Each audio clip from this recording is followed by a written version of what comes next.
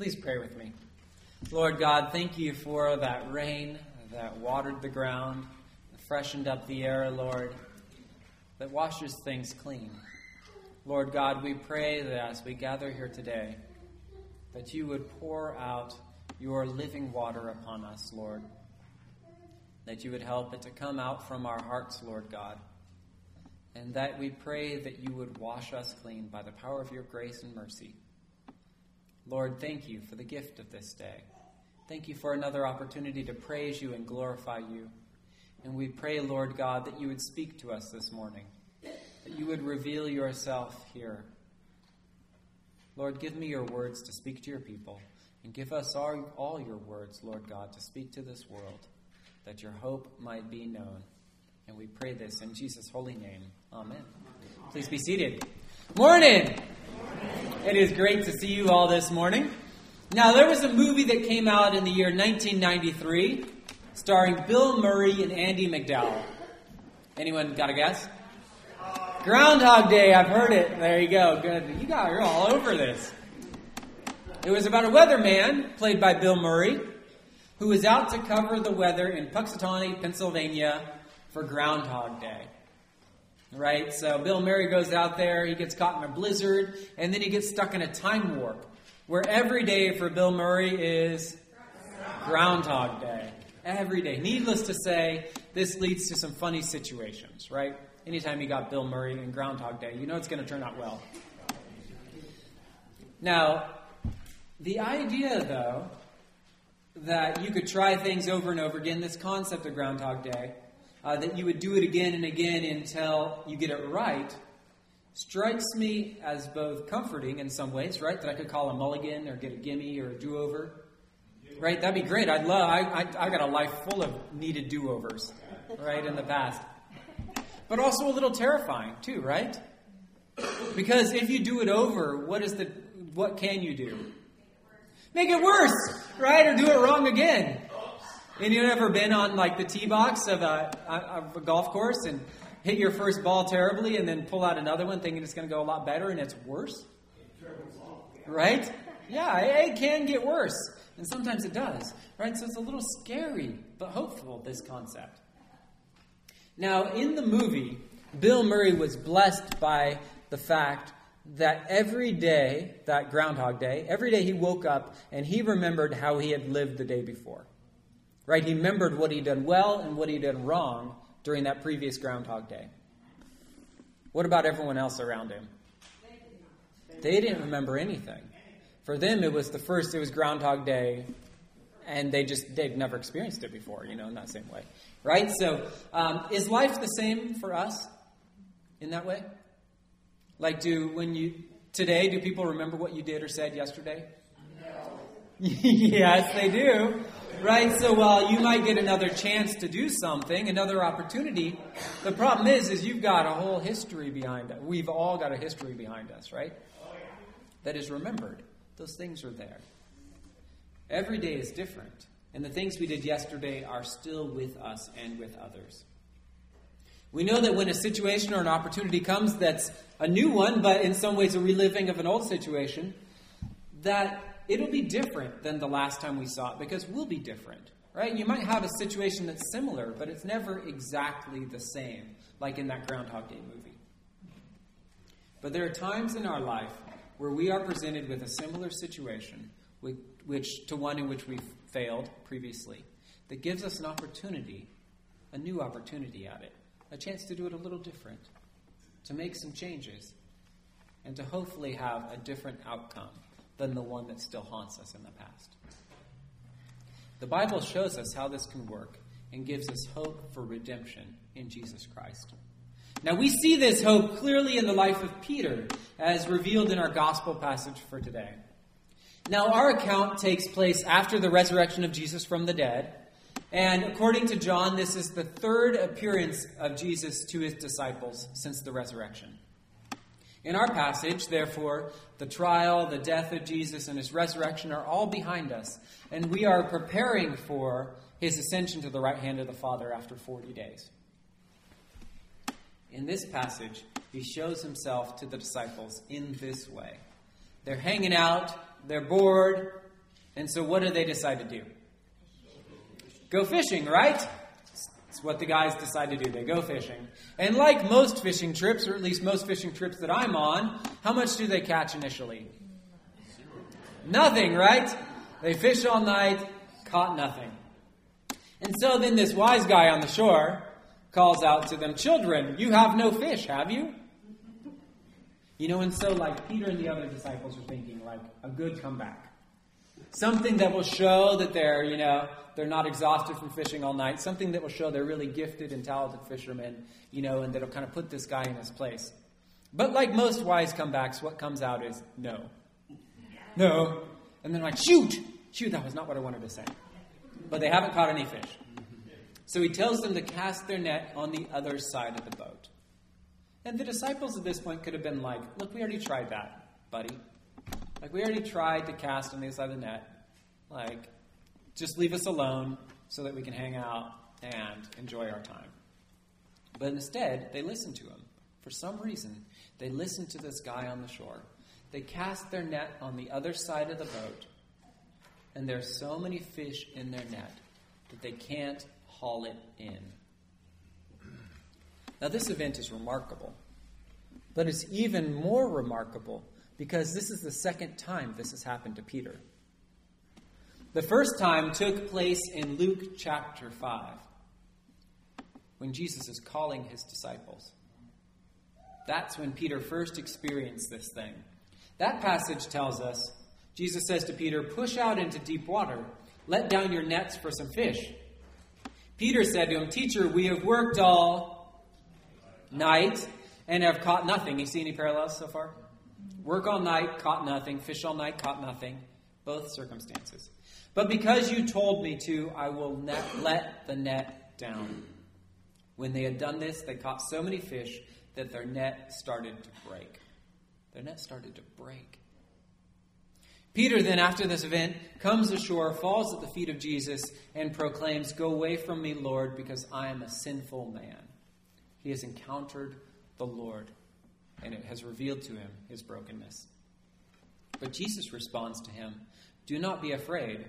From now on you will fish for men."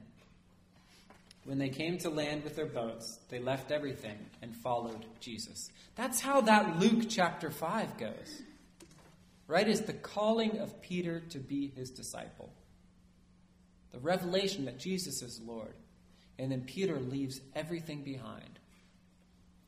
Realizes he's broken, but then receives the invitation of Jesus Christ to follow him.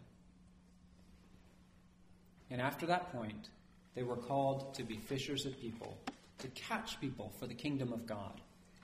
But here they are, having been made fishers of men, and now where are they? Back at the lake fishing for what? Fish! Right? Fish. And so Jesus repeats the event for them to remind them of their mission. Right? They've seen Jesus Christ resurrected. They know that the grave has not won the victory, but that Jesus has conquered. And yet here they are back fishing. Jesus wants to get them back on target. To restate their call as disciples and to remind them who they are as servants of Christ. Now back to our account today from our reading today. And John is in the boat and he identifies the guy on the shore as Jesus. So Peter then throws on his clothes because apparently back then you fished naked, which I think might put a damper on many fishing trips these days, especially to like Alaska or places like that. Then Peter jumps in the water and swims the 100 yards to shore. There on the shore, Jesus is sitting by a charcoal fire. Now, this might sound like a passing detail or something that is just, giving some shape to the scene. But I think it's an important detail because the last time in the Gospel of John that we saw a charcoal fire was on the night that Jesus Christ was betrayed. According to chapter 18, it says, "Now the slaves and the police had made a charcoal fire because it was cold, and they were standing around it and warming themselves. Peter also was standing with them and warming himself." You see the circular nature of things, this repetition with Peter, with the catching of the fish, the charcoal fire. And these guys ask him He's already been asked once if he knows Jesus, right? And he said no. He gets asked now the second time. You are not also one of his disciples, are you? He denied it and said, I am not. One of the slaves of the high priest, a relative of the man whose ear Peter had cut off, asked, Did I not see you in the garden with him? Again, Peter denied it. And at that moment, the cock crowed.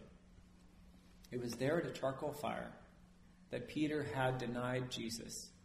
And now here is Jesus, with Peter standing before him with a charcoal fire in between the two of them.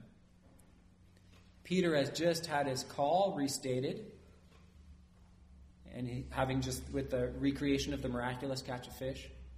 And Jesus feeds Peter and asks him a series of 3 questions. Do you think it's significant that he asks him 3 questions? Yes. Why? 3 times He denied Jesus 3 times on the eve of his trial. And now here he has 3 chances where he's asked by Jesus questions. And so from our passage, Jesus said to Simon Peter, Simon, son of John, do you love me more than these? He said to him, Yes, Lord, you know that I love you. Jesus said to him, Feed my lambs. A second time he said to him, Simon, son of John, do you love me? And he said to him, Yes, Lord, you know that I love you. Jesus said to him, Tend my sheep. He said to him the third time, Simon, son of John, do you love me? Peter felt hurt because he said to him the third time, Do you love me? And he said to him, Lord, you know everything. You know that I love you. Jesus said to him, Feed my sheep. And then that passage closes by saying, After this, he said to him, Follow me. Now, we don't live in the Groundhog Day movie. Our life doesn't start again with a blank slate each day. But God can make all things new. And he has done this in his Son, Jesus Christ. We can be forgiven and set free from our failures by the grace of Jesus Christ. In Peter's life, we see this redemption at work, where the Lord God takes Peter, who had denied him 3 times, and brings him back, calls him again, establishes again that relationship with him, and allows him to speak against those denials and to speak truth instead. Where in our lives have we turned away from the Lord? Where have we denied him? Where have we had opportunities to be faithful, to reach out a hand in love to someone but have fallen short? Things that our Lord called us to but we denied. Where have we even denied knowing Jesus Christ? God can take those situations, those circumstances, and he can heal them and redeem them. So that like Peter, he no longer is the disciple who denied Jesus 3 times, but rather the one who has affirmed his faith in Jesus Christ 3 times. May the Lord take our relationship with him and heal it and restore those broken places. And as he does that, may he take our relationships with others, and may he reach back into the past and allow us to be a part of healing wounds, broken bonds, failed promises. May he give us the grace to confess where we have fallen short, to forgive where others have wounded, and to seek life and restoration. May the grace of our Lord Jesus Christ speak to us today, and may his life give us new life. Let's pray. Lord God, thank you that you are the God who restores, Lord. You are the God who restores the years the locusts have eaten. You are the God who takes the broken and binds it up. You are the God who takes the hurting and heals it. And we pray, Lord God, for healing and binding up in our lives. We pray that you would speak to those points of pain in our life where we have denied you. That you would speak to those places, Lord God, where we have fallen short of your call for us. Those times when we were called to love and we didn't. Those times when we were called to bear testimony and we ran. Those times when we were called to be faithful and we denied. We pray, Lord God, that you would forgive us, and that in forgiving us, you would set us free from the pain of our past.